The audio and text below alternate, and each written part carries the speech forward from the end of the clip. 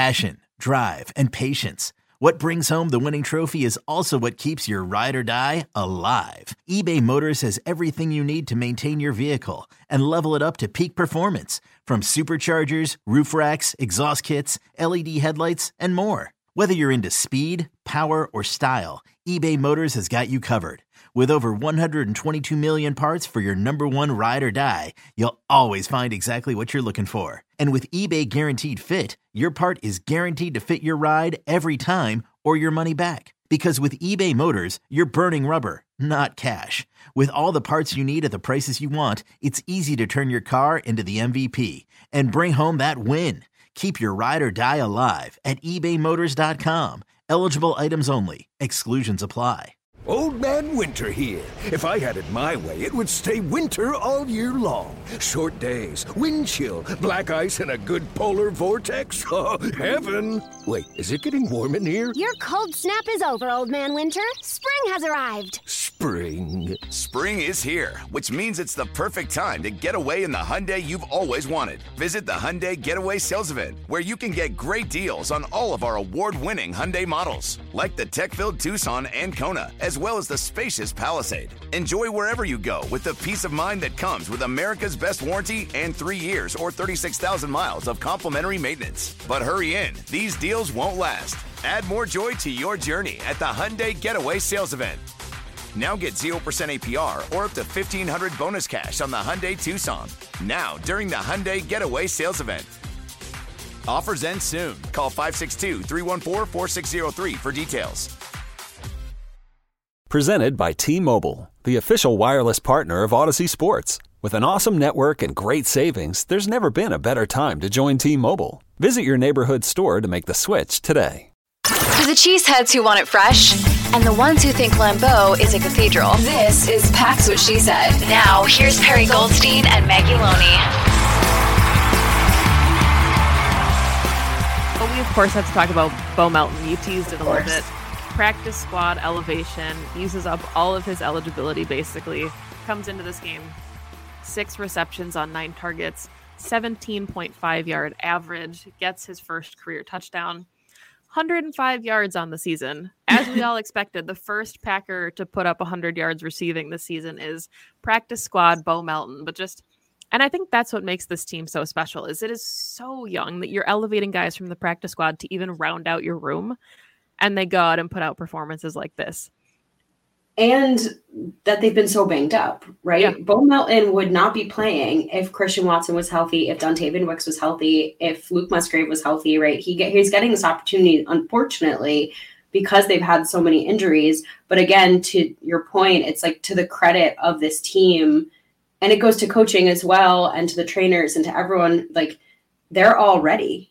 It's the next man up mentality that I think this team under Matt LaFleur has always had, which is when my number gets called, 80, Donald Driver, I'm going to go out there and make the most of that opportunity. And hey, 6 receptions for 105 yards and a touchdown, like that's making the most of the opportunity. And again, you said it earlier, these guys are so amped for each other. Yeah. Like, how could you not get a little emotional watching them freak out for him? You know, you see Romeo Doubs taking a photo in the locker room where all the media members have that like big scrum around his locker, because that's once in a lifetime for him. He's a practice squad player, and the Packers do a very good job, I think, finding that, you know, end of the draft, undrafted free agent talent. This is something that I think this team does a very good job of, but it says a lot about the player when they do make the most of that opportunity. And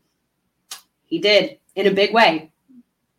Yeah, before we flip it to the defensive side of the ball, something that we had talked about, you know, as one of the keys to success going into this game was making your offense play defense, right? And winning the time of possession battle. And it felt very lopsided. Obviously, you had a young quarterback making his first start for Minnesota, but the Packers dominated time of possession. It was 37.5 minutes to 22.5 minutes. And it honestly felt more lopsided than that. You know, it felt like the Packers had the ball for even longer. But just when you look at like their third down efficiency, 9 of 14, 17 passing first downs, which was really impressive to me, 9 rushing touchdowns, 9 rushing first downs. Just really methodical. They were able to drive the ball better, I think, than expected against a Vikings defense that had been pretty good in recent weeks. Brian Flores, has the ability to throw the house at anyone, and Jordan Love and Matt LaFleur felt like they had answers for everything that he was doing. So just all around, not too many penalties on either side. Both teams only had 2. So really clean game, which is what we said. Win the turnover battle, win time of possession, play a clean football game. And the Packers pretty much exceeded expectations in every category going into this. Yeah. Yo, Trey. Kevin, what's up, man? I've been thinking, what would have happened if the NBA never vetoes the Chris Paul trade to the Lakers and we get CP3 in the same backcourt as Kobe in LA? Well, you get a very happy Jack Nicholson for sure. And the Lakers probably win a bunch more championships. CP3 finally gets a ring or 2 or 3, and the Kardashian empire is forever altered. What did you just say? Hey, everybody, I'm Trey Wingo. And I'm Kevin Frazier, and we're teaming up on a new weekly sports podcast from Wondery, Alternate Routes. As former Sports Center anchors and current sports obsessives, we're consumed by all the what-if questions that make being a sports fan so excruciatingly fun. If you're like us, then you also live and die on the fallout from every drop pass. Or play call. Each week on Alternate Routes, we'll take a flashpoint in sports, break down what actually happened, then explore every alternate scenario and the ripple effects it would have caused. Follow Alternate Routes on the Wondery app or wherever you get your podcasts. You can listen early and ad-free right now by joining Wondery Plus. Well, time of possession helps when you have your ground game running as good as the Packers had in this game, right? You get Aaron Jones, 2 carries, 120 yards.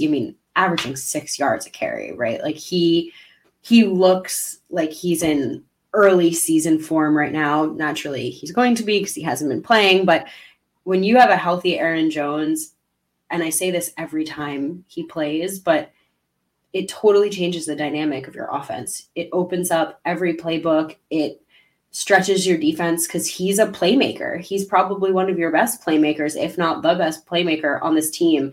And I know they talked a lot about his age in this game, how he just turned 29. And, I get it. I'm about to turn 29. That's old for the NFL. He doesn't look it. He's still got so much burst, so much speed, all the shiftiness. And I want 33 on the Packers for as long as he wants to play for this team because he brings the juice. He brings the vet presence. Even at the very end of the game, when there's a scuffle and he gets punched in the face and he's like, no, we're not doing this right now. Just everything about him is exactly what you need. And he was the perfect antidote for this game because you get long drives. You get the ground game going. You mix in A.J. Dillon. You mix in a little Patrick Taylor. They looked great on the ground against what has been a pretty good Vikings defense for all intents and purposes. And you can open up. They could do whatever they wanted through the air because of it. And it really did feel like they owned. They dominated this game, overall in every aspect. But you kept the ball away from the Vikings. You scored 33 points, just perfect. Everything about this game was perfect. They could do everything and anything they wanted to do on offense against the Vikings, and they did. And I think a huge piece of that is Aaron Jones. The statistics show when he gets 15 or more touches in a game, they win, and he had 20, right? It's not a coincidence that you talk about some of their best games of the season, points-wise, and their time of possession and ability to move the ball came the last 2 weeks when they put up 33 points and they had 162 yards on the ground and 177 yards on the ground.